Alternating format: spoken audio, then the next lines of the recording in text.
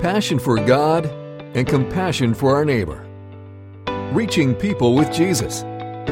This is Crosswinds Church. And now, here's Pastor Kurt Truxas.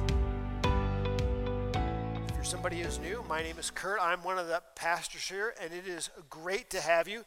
Oftentimes at Crosswinds, we are talking about our mission is reaching people with Jesus.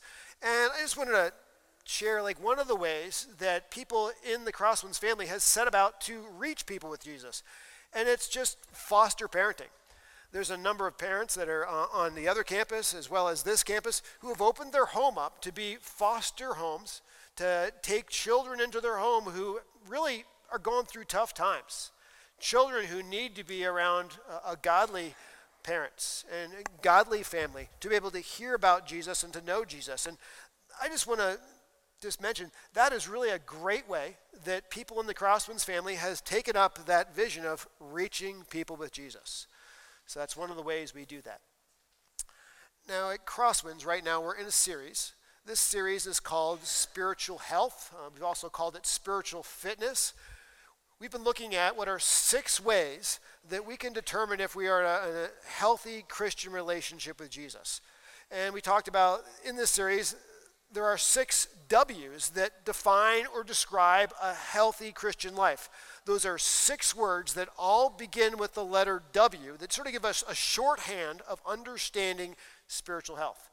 And because repetition is the mother of all learning, at the beginning of each week of this series, I've gone through those words to remind you of them, hoping they'll help it stick. So this is the last week we're going to do that today. But I'd like to ask you to take out your outlines and let's go through these 6 defining qualities of a healthy Christian. Number 1 is the Word.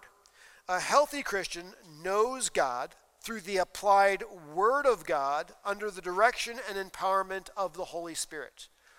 We've learned that a healthy Christian does not just content themselves to hear from the Word of God on Sundays, but rather they actually open the Bible on their own during the week, because they know that God's Holy Spirit will take the Bible and will apply it to their life, convicting them of sin and guiding them of truth. In fact, the scripture says that we're born again by the word of truth and that our spiritual life is sustained by the word of truth. So a healthy Christian always has their fingers in the text.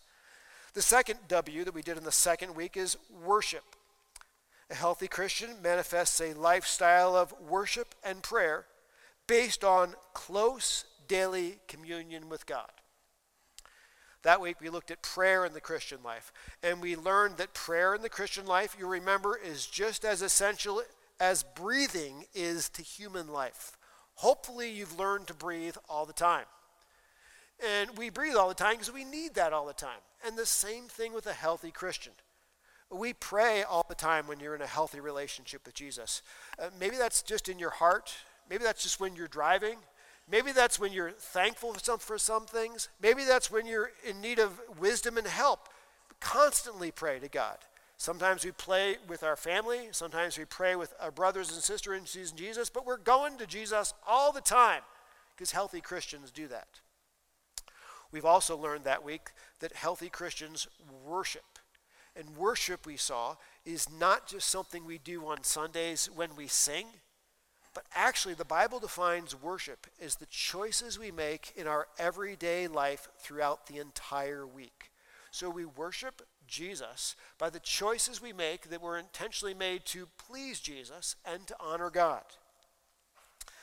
The third W we looked at is warmth. A healthy Christian engages in meaningful, life-on-life relationships that reflect the love of God and leave people impacted and changed. And that week we talked about the warmth we're talking about here is not temperature warmth. I think it was negative 16 degrees on the day we talked about this one. It's relational warmth. You know people are healthy Christians by the way they love one another. In fact, a church filled with healthy Christians have people that go out of their way to meet you, to love you. They genuinely care about you, and they build relationships with you. That's what a healthy Christian does. In fact, the church is to be like a fire outside on a cold day. You know how people are drawn to a warm fire on a cold day? That's what the church is to be in the world, where people from the world are drawn to the church because in the church they're loved and genuinely cared for like no other place they can find in the community they live. The fourth W was witness. A healthy Christian, we learned, lives under the commission of Christ to win and grow disciples, integrating outreach into all aspects of life. Today, we're in a culture where we're under pressure to don't say anything about Jesus. Keep Jesus to yourself. And I often say, well, it's separation of church and state. Well, that's not true. Healthy Christians tell others that need to know about Jesus. They open their mouth and tell them about how much God loves them and how God offers to forgive them. That's what a healthy Christian does. Now, we learned that when we do that, will there be people who will mock us? Will there be people who will insult us and ridicule us? Definitely. But that's okay. We should expect that. Last week we looked at this one. The W was works. A healthy Christian builds up the body of Christ through their spiritual gifts and passions. This is so important. Last week we saw that when anyone trusts in Jesus as their Savior, the Holy Spirit gives them at least one spiritual gift, sometimes more. And a spiritual gift is simply a way that the Holy Spirit chooses to energize that person, to empower that person, to enable them to serve others in the church family. Maybe it's a teaching gift, maybe it's a serving gift, but all gifts, we learned, are important and all gifts are needed in the church. And this is the really cool thing we learned. Don't forget this. When people are in a church, and in the church, people are using their gifts to serve one another in the church, the entire church starts to become more and more like Jesus. When people stay at home, when people choose not to connect with other Christians, when people don't get involved using their gifts and receiving the blessing of others using their gifts for them, what happens is they ultimately become less like Jesus, because we need the church working together to become more like Jesus. This brings us to where we are this morning. The last W of what a healthy spiritual life looks like, it's this: wisdom. A healthy Christian manages their skills, money, and time, putting them under the lordship of Jesus. Wisdom is such an important thing for us to teach on and for us to learn about. Many times when we look at life, Christians will say, let's just say it this way, they look at life with one lens. Is this choice sinful or not? And if the choice isn't sinful for me, then we think, well, it must be acceptable for me. Healthy Christians don't use one lens. Healthy Christians use two lenses. Not only do we ask the question, is a choice sinful or not, but they also ask the second question, is this choice wise or foolish? And if it's a foolish choice, we want to avoid that choice. Now in the Bible, there is an entire book dedicated to wisdom and understanding how to make wise and practical choices in life. Many of you probably know what it is. It's the book of Proverbs. This morning, what we're going to do is spend most of our time in the book of Proverbs, and we're going to learn what the book of Proverbs has to say about wisdom. I'd like to just begin by pulling this one verse out of Proverbs. It's Proverbs 8:11. It says, "For wisdom is better than jewels, and all that you may desire cannot compare with her." When it comes to wisdom, it is better than winning the lottery. If you could choose, I can win the lottery, but I'll be a foolish person, or I won't even get in the lottery, but I'll be a wise person. Wisdom is far better than wealth. Nothing you desire, the Bible says, can even compare with her. Outside of having Jesus Christ as your Lord and Savior, nothing else in this life is better than learning to live wisely and to make wise choices. That is how incredibly important this is. Now, when we come to the Bible, it talks about wisdom in the Old Testament and it talks about wisdom in the New Testament. But I need to give you this little bit of information. When the Greeks talk about wisdom in the New Testament, they talk about it slightly differently than the Hebrews do in the Old Testament. And you need to know that nuance of difference, especially when you're reading many of the New Testament verses. I have this in your outlines for you. In the New Testament, for the Greeks, wisdom meant understanding a concept or analyzing a problem. If you could understand how something that was complex worked, or how people and situations worked with them, if you could understand that, they'd say, oh, you are a very wise person because of your insight into that problem. But the Hebrews, when they talk about wisdom in the Bible, they talk about it very differently. In the Old Testament, for the Hebrews, wisdom meant skill in, get this, practical living. How can you make right choices in everyday life? And when we talk about wisdom this morning, this is the way we're going to be looking at it. How can we learn to make right choices in everyday practical life? Because that's the way the book of Proverbs focuses on this. So everything we're developing this morning is under the answer to this question: how can I make wise choices in real life, in everyday life? And they're all going to pretty much come from the book of Proverbs. So let's begin with the first one. Number one, fear of God is the beginning of wisdom. And that doesn't sound too original when you read Proverbs. It says this in Proverbs 9:10. For the fear of the Lord is the beginning of wisdom, and knowledge of the Holy One is insight. If you're ever going to begin to make good choices, if you're ever going to begin to make wise choices, begin to make right choices, it begins by realizing that God exists, that God is out there. We have to know Him, and we have to live a life that is pleasing to Him. Fools are the ones who say, well, I came from nothing, I'm going to nothing, and my life is about nothing. That is foolishness, not wisdom. Now, when you think about this, the problem is that means our entire world is actually filled with fools. When you go to school, what do they teach you in biology class? This thing called evolution? That you're just an overly developed piece of pond scum who's gone up the evolutionary chain and now has learned to play football. What? And then when you're done and when you die, you go to nothing, is what they teach you. The Bible says that's complete foolishness when you think that God doesn't exist. Look out the window.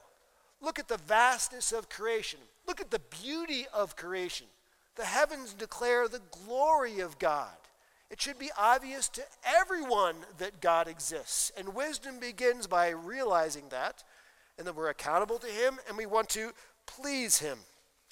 In fact, I like what the Bible says when it comes to how we answer atheists. Proverbs chapter 14, verse 1. It is the fool that says in his heart, there is no God. That's where the atheists are. They're foolish people. So wisdom looks at the world and says, there is a God. I need to know Him. I need to please Him.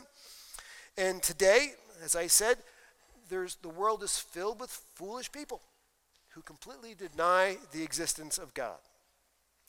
Closely tied to respect for God's existence is respect for God's Word.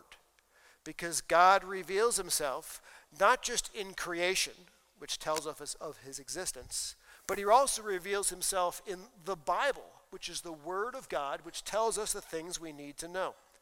The Bible says this: you've exalted above all things, what? Your name and your word. Respect for God and His name and His existence is right up on the top. The next thing that's above everything else is respect for God's word, because the Bible tells us what we need to know about God. And I should probably also add this, that with respect for God and respect for his word comes a hatred of sin, comes a distaste for sin. Because when you have a wise person who does respect God and who respects God's word, usually the result after that is they have a distaste for sin. But when you have somebody who enjoys sin, somebody who delights in sin, that's a foolish person, because they are not respecting God and having respect for God's word. Let me give you a couple other things that come out of this. Well, what are benefits of beginning with fearing God as the beginning of wisdom? Proverbs 10:27. The fear of the Lord prolongs life, but the years of the wicked will be short. Do you want to live a long life, or do you want to live a short life? Those who have no fear of God generally do not end well. Proverbs 22 verse 4. The reward for humility and the fear of the Lord is what? It's riches and honor and life. You have no fear of God, insist that you came from nothing, that you're going to nothing and accountable for nothing. It's not going to be riches, honor, and life. It's going to be poverty, shame, and death. That's the direction of your life when you're heading that way. So if the first thing we need to know about wisdom is it begins by learning fear of God and respect for God, the second thing we know about gaining wisdom is this. A wise person guards their minds. They are careful about what they put in their brains. They don't pollute their brains with dark stuff. They don't fill their brains with evil stuff. Because if they do, in the end, they will end up acting like fools. The scripture says this, once again in the book of Proverbs, 23 verse 7. For as he thinks in his heart, so is he. The Bible reminds us what we put into our brains will ultimately end up controlling our lives. What we have in our mind influences the direction of our life and the choices we make. So wise people are very careful to limit and guard what they put in their head. I think of the first, and by the way, that was also the last time I watched a horror movie. Some of you have heard this story before. I was a freshman at college, and the upperclassmen had this way. They wanted to prank you. He said, freshmen, you can come out with us. We're going to watch a midnight movie on Friday night. And so we're like, yeah, cool. We're even going to buy your tickets. Oh, that's great. And so we get in there, and all of a sudden, I have no idea what I'm watching. And like halfway through, I'm like, oh, this is so disgusting. But of course, foolishly, I watched the whole thing. But the problem is, in all honesty, I didn't sleep for the next 2 days. I was sure there's a man with a hatchet in every single shadow that I saw. Because what I put into my mind controlled my thinking. It controlled my life. Folks, we know this. This is the way the media, whether that's social media or traditional media, works today. Most of the media is not about giving you information you need to make decisions. They're about giving information they want you to have so they can control your thinking, and therefore they can control your choices. Because they know if they can control your mind, they can control your life. Now, isn't that the way it works? Can I get an amen? Definitely. We all know about that, which is why wise Christians guard what they put into their brains. Proverbs 4:23. This is a great verse to memorize. Keep your heart with all vigilance, for from it flow the springs of life. Young people, I want to really encourage you. Be ever so careful what you watch on YouTube. You know what I'm talking about right now. If you put a bunch of garbage in your head, it won't just be in your head, it will control the direction of your life. The same thing is true with TikTok. You know the stuff they stick in front of you on TikTok. They're dripping it into your head. The same thing is true with Snapchat. I'm being straight with you guys. Be careful what you put into your head. It will control your life. Here's another one, Proverbs 14:18. It says, the simple inherit folly, that's foolishness, but the prudent, that is the wise, are crowned with knowledge. The key to understanding this is understanding the Hebrew word for simple. The Hebrew word for simple literally means, and I put this in your outlines for you, it means an open door. A simple person does not limit what they allow in their minds. They read everything they want. They hear everything they want. They see everything they want. They just go to the next thing, the next thing, the next thing that gets put in front of them. There's no filter. There's no stopping point. That's a simple person. That is a foolish person because they're pouring a whole bunch of garbage into their head, which will then determine a dark direction for their life. So number one, wisdom begins with realizing God exists. We have to answer to him and want to please him. Number two, wisdom is guarding our thoughts and what we put into our brains. Number three, extremely practical here, a wise person chooses friends carefully. A big section of Proverbs is a father writing to his son. And a father telling his son, choose your friends so carefully. One of those sections begins here in Proverbs chapter 1, verse 10, where the father writes, my son, if sinners entice you, do not consent. You'll have friends, he says, that'll encourage you to do evil things, that'll encourage you to do wrong things. Son, you need to learn to say no. You have to learn to just say, I'm going to break with the group. I'm going to walk away. You need to get away from the people that are tearing you down. You need to only be with the people that are building you up. And I would add, building you up in Jesus Christ, not tearing you away from Jesus Christ. Friendships are super important for young people. They will either make you or they will break you. Now, if you're a young person this morning, you're listening to this. I don't know if I really know if I believe that. But if you're a parent right now, right? Can I get an amen from mom and dads? Oh, yeah. Because we know you can raise your child solidly in your home, but they could get into a bad group of friends when they get to high school or they get to college, and they just sort of fit in, and all of a sudden they get torn down. They start acting like ways you've never seen them, never raised them. Where is it coming from? It's because they're trying to be like their bad friends.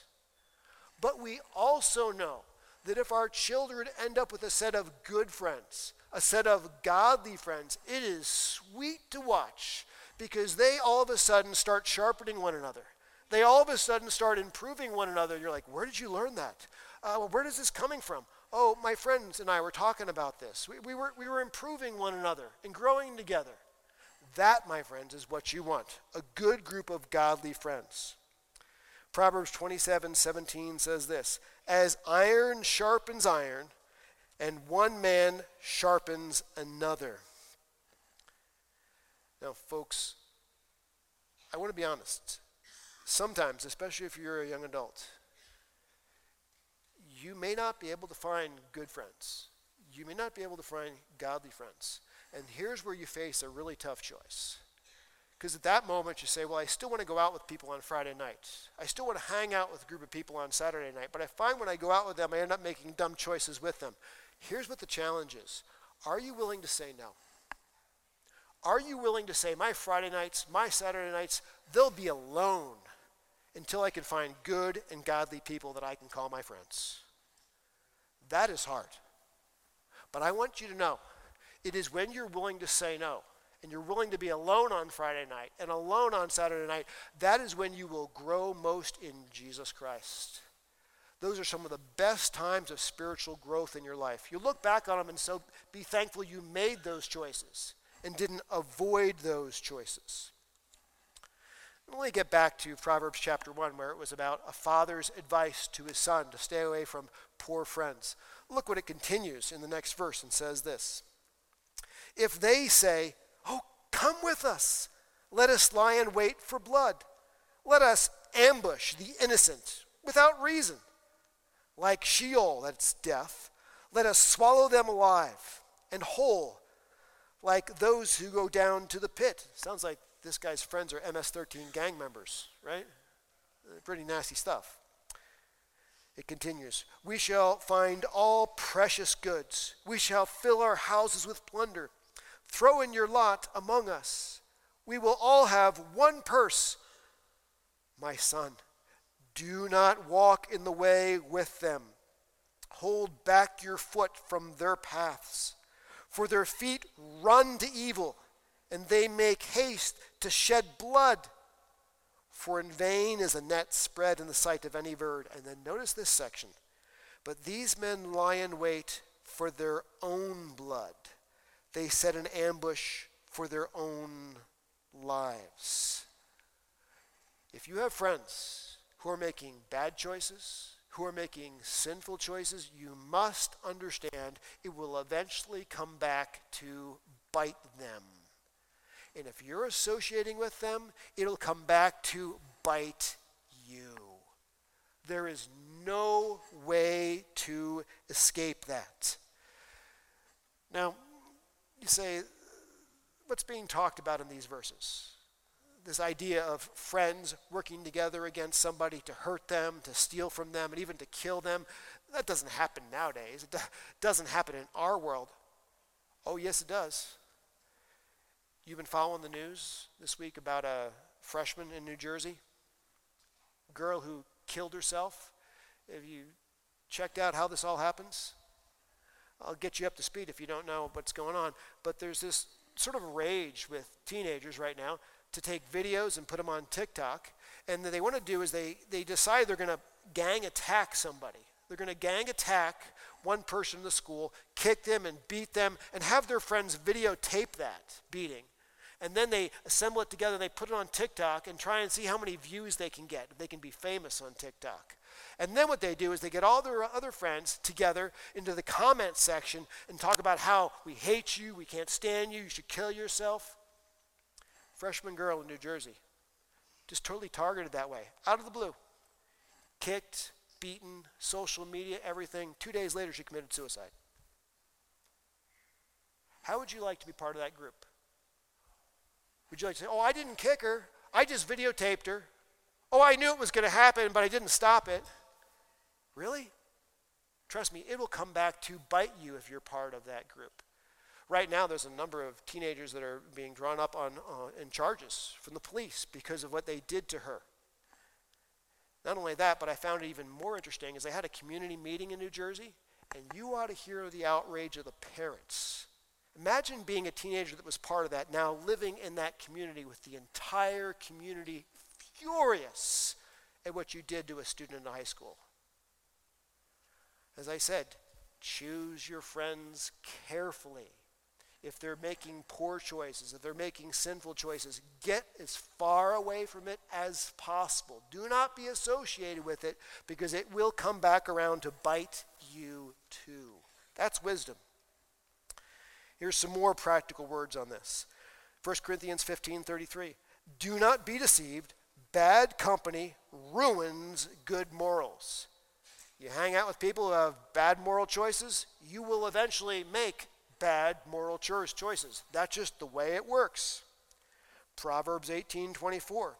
A man of many companions may come to ruin, but there is a friend who sticks closer than a brother.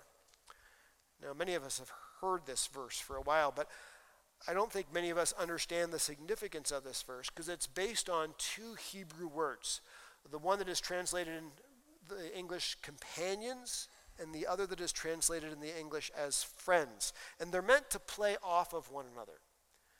It says there's a man of many companions who will come to ruin. That Hebrew word for companions literally means surface friendships. It's talking about a person who wants to be really popular with other people. We call this Facebook friends. We call this social media friends, the selfie friends. Everybody knows me. Everybody loves me.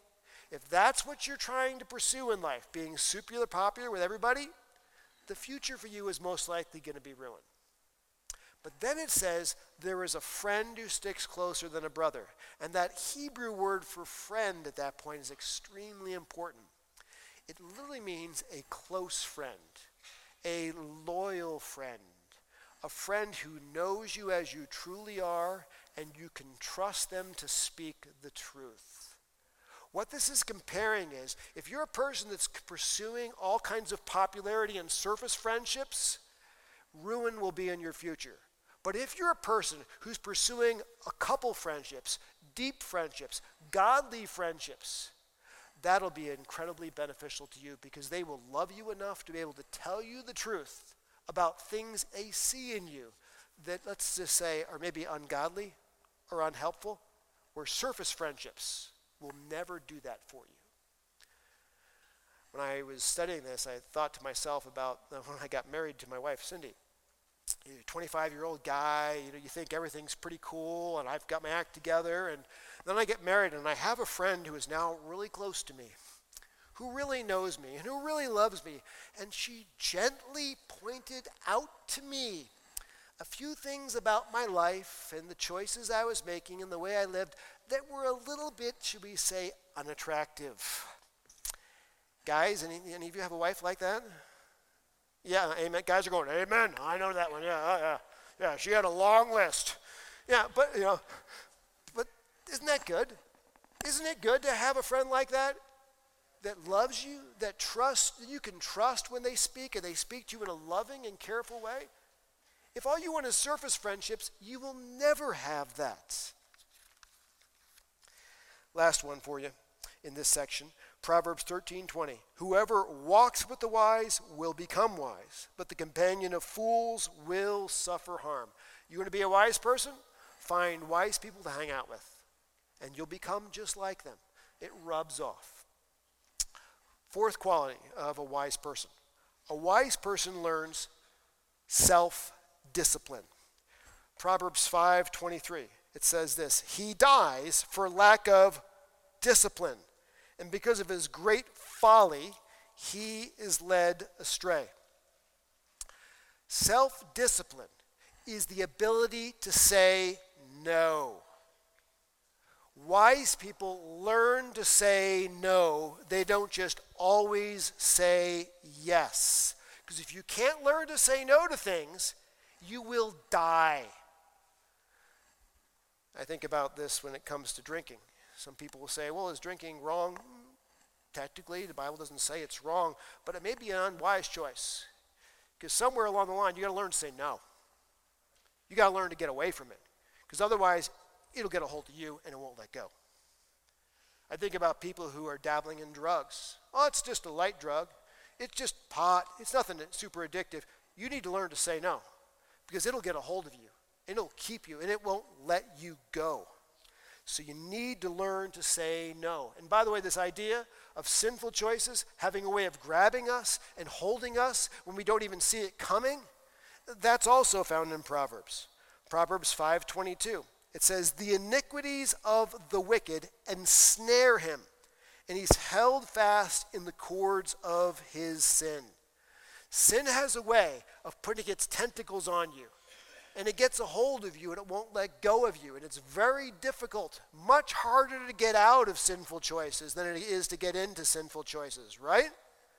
That's the way it works. So a wise person says, hey, I have to learn self-discipline. I need to learn to say no and steer away from these things.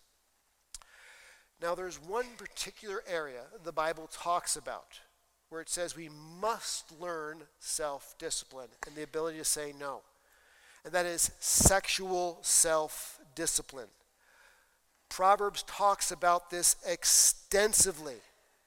Folks, it is only inside of the safety of a marriage, of a commitment for better or for worse, for richer or for poorer, till sickness and in health, till death do us part, that our sexuality can safely and joyfully be expressed. Understand this. God created your sex drive. God gave you your sex drive. It is meant to be a blessing for you. It is meant to be a joy for you, a delight for you.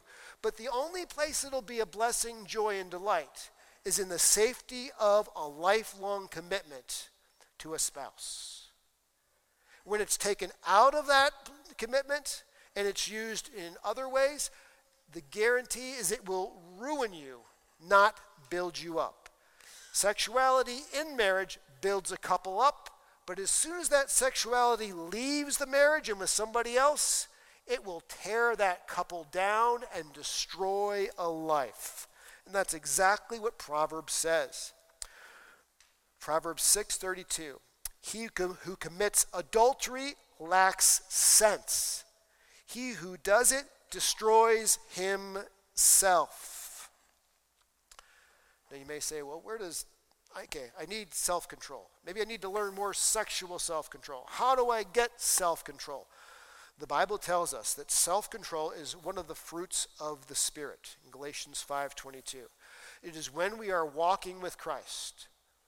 We are actually spending time in God's Word. We have our finger in the text. We are taking time to pray and talk to God about our life and about our sin and confessing that to Jesus. It is when we're part of a church where we have brothers and sisters in Christ who can hold us accountable and encourage us. All of a sudden, self-control starts to get stronger in our life. It rises up in our life, and we lend the ability to say no.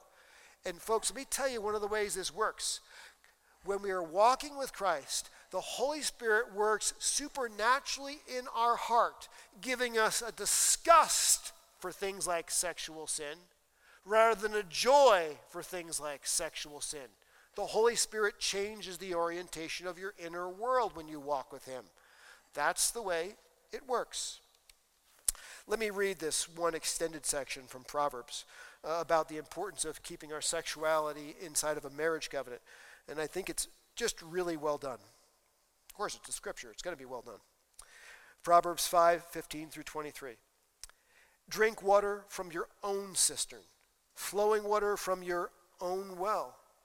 Should your springs be scattered abroad, streams of water in the streets, let them be for yourself alone and not for strangers with you. Let your fountain be blessed, and rejoice in the wife of your youth. A loving deer, a graceful doe. Let her breasts fill you at all times with delight. Be intoxicated always in her love. Why should you be intoxicated, my son, with a forbidden woman and embrace the bosom of an adulteress? For a man's ways are always before the eyes of the Lord, and he ponders all of his paths. God is watching. And the iniquities of the wicked ensnare him, and he's held fast in the cords of his sin, and he dies for lack of discipline. There it is. And because of his great folly, he is led astray. So wisdom is a point of wisdom is we develop self-discipline. The next point is this, number 5. A wise person watches their words. Proverbs 4:24, put away from you crooked speech and put devious talk far from you. A wise person tells the truth. A foolish person always bends the truth. Proverbs 6:12, a worthless person, a wicked man, goes about with crooked speech. When you find people in society who can't tell the truth and who are always bending the truth, the scriptures say that's a worthless person. A valuable person is someone you can trust to always speak the truth to you and always be honest with you. If a person can't be honest with you, the Bible calls them a worthless person. That's pretty strong words, but it's direct. Matthew 15:18. But what comes out of the mouth proceeds from the heart, and this defiles a person. If you're struggling because you know that you bend the truth in your words, the best way to start to tell the truth with your words is to make sure you're telling yourself the truth in your head. Because if in your mind you start to practice how you can cut the corners, start to practice how you can not say all the truth, if you role play that stuff in your mind, it very quickly becomes what we real play out of our mouth with our life. So in our heads, the best thing to do is practice telling the truth. Commit to telling the truth. And when we get under pressure, what will we do? Tell the truth and not slip into a lie. Proverbs 10:18 says this, "The one who conceals hatred has lying lips, and whoever utters slander is a fool." These next few verses are sort of just shooting in a bunch of different directions here, but I think there's just a lot of wisdom in this. If you're a person who uses your mouth to slander others and to cut down others and to demean others and to belittle others, the Bible says that you are a complete fool. I think about that with regard to a lot of the social media we have out there. You ever see when somebody makes a comment or makes a post, and then you have, like on the public forums, all these people who just slam them right under the comment in the comment section, just say all kinds of nasty and bad things about them? The Bible says they're foolish people. Don't believe them. Don't listen to them. Don't even follow them. They're fools. The Bible says this about our words. Ephesians chapter 4, verse 29. "Let no corrupting, that is rotten, talk come out of your mouth, but only such as is good for building up as fits the occasion, that it may give grace to those who hear." Our words are only to be used to build people up, not to tear people down. Our words should be used to bless people, not to hurt people. Super important. This is a Christian distinctive. This is the distinctive of a wise person. And some of you must say, well, what happens if somebody does something wrong? Am I not supposed to say anything? No, you can talk to them, but you talk to them in a positive way, not a demeaning way. You don't turn around and say, "Yo, idiot, didn't you realize what you did?" That's a foolish way of doing it. A loving person talks with people in a positive way. Here's another one, Proverbs 10:19. "When words are many, transgression is not lacking, but whoever restrains his lips is prudent," that is wise. Anybody ever get upset and just go off? Nobody? You're all lying. Yeah, like everybody, right? We've all get upset about something and we go off and our mouth just runs.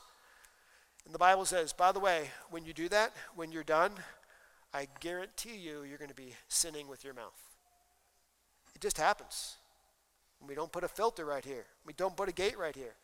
When we're upset, sometimes the best thing to do is take a breath and walk away. Think about what we're going to say. Think about how we're going to say it. Then say it very clearly, gently, but truthfully and directly. That's the wisest way when we're upset to handle things. Here's another one. "There is one whose rash words are like sword thrusts, but the tongue of the wise brings healing." Are you someone who, when somebody does something or says something, you have those quick sarcastic comments? Just like, right there. Just comes naturally. The Bible says you use those comments, you speak that way, you're a foolish person. Use your tongue to bring healing to people. Don't use your tongue to bring hurting to people.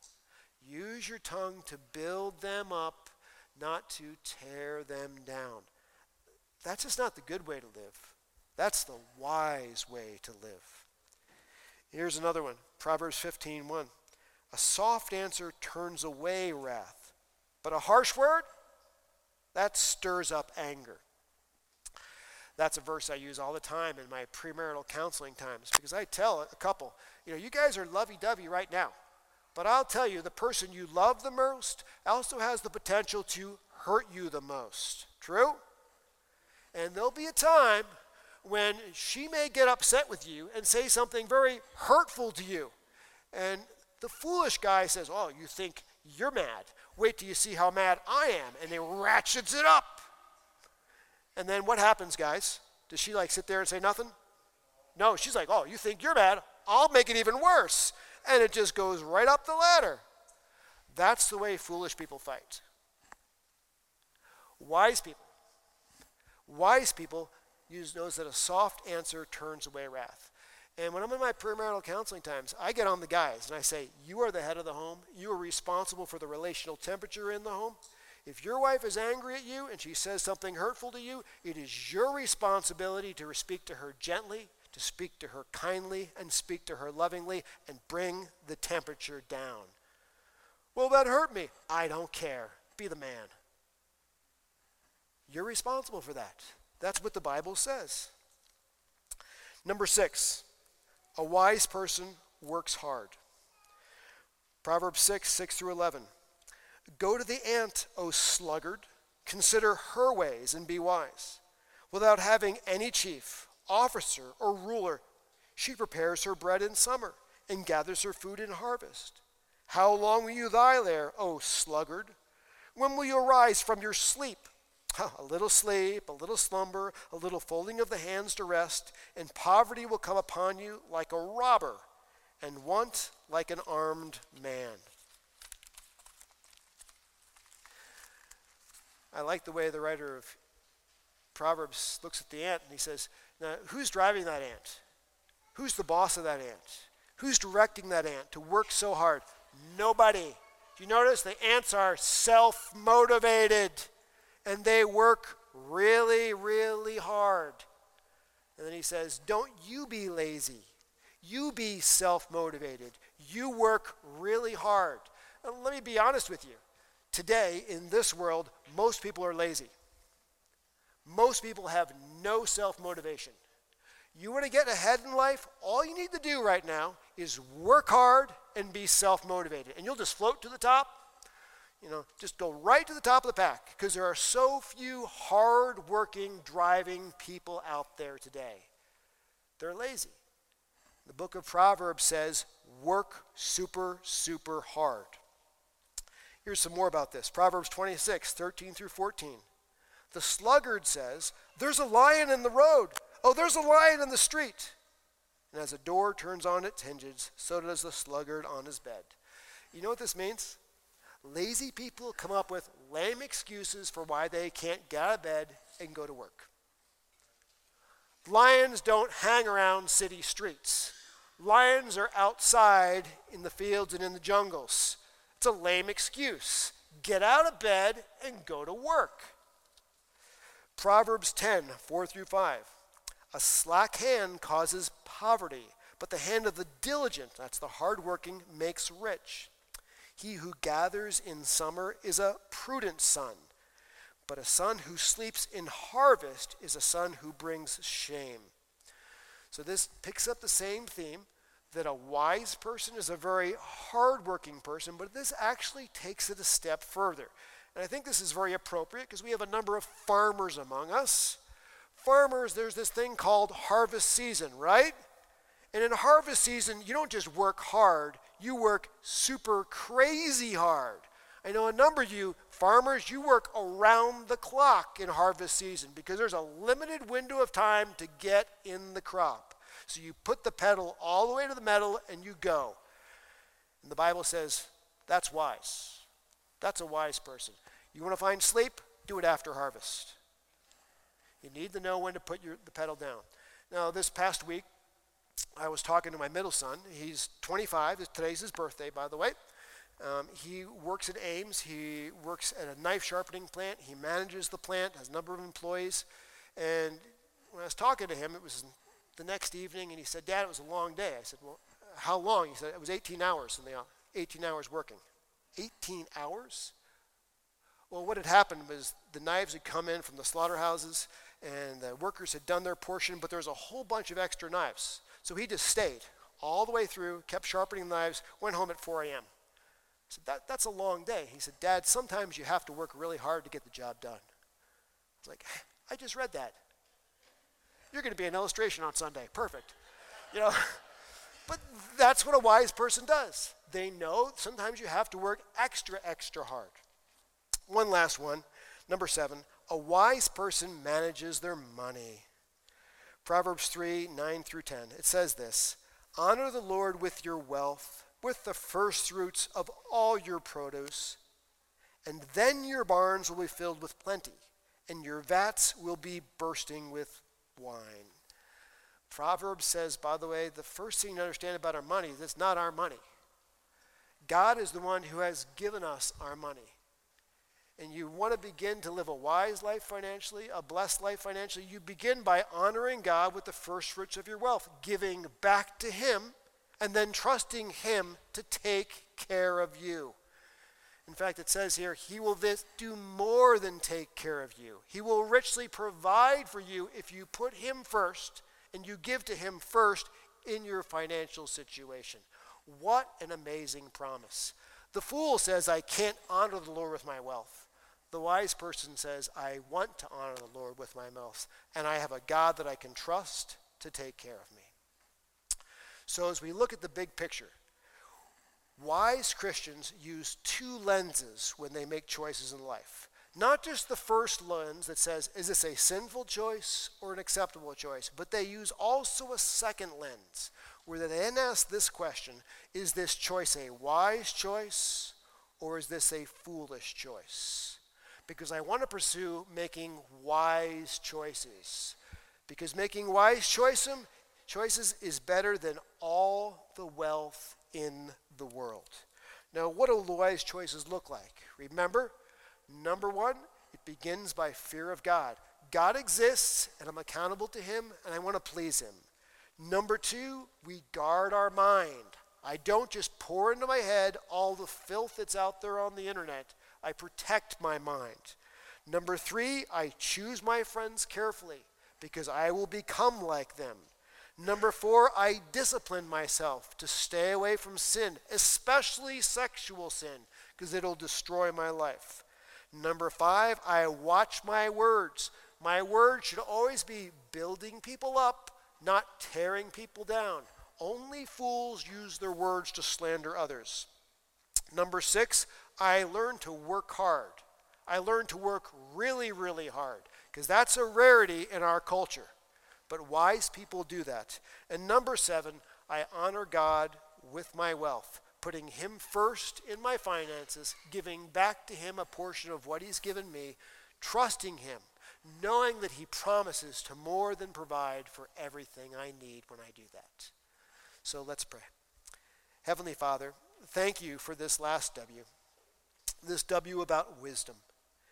May we be a church filled with Christians who pursue making wise choices in life, not living as fools in this life. May we be people who are very careful about what we think and read and look at, people who are very careful with those we call our close friends, friends that only build us up and not tear us down.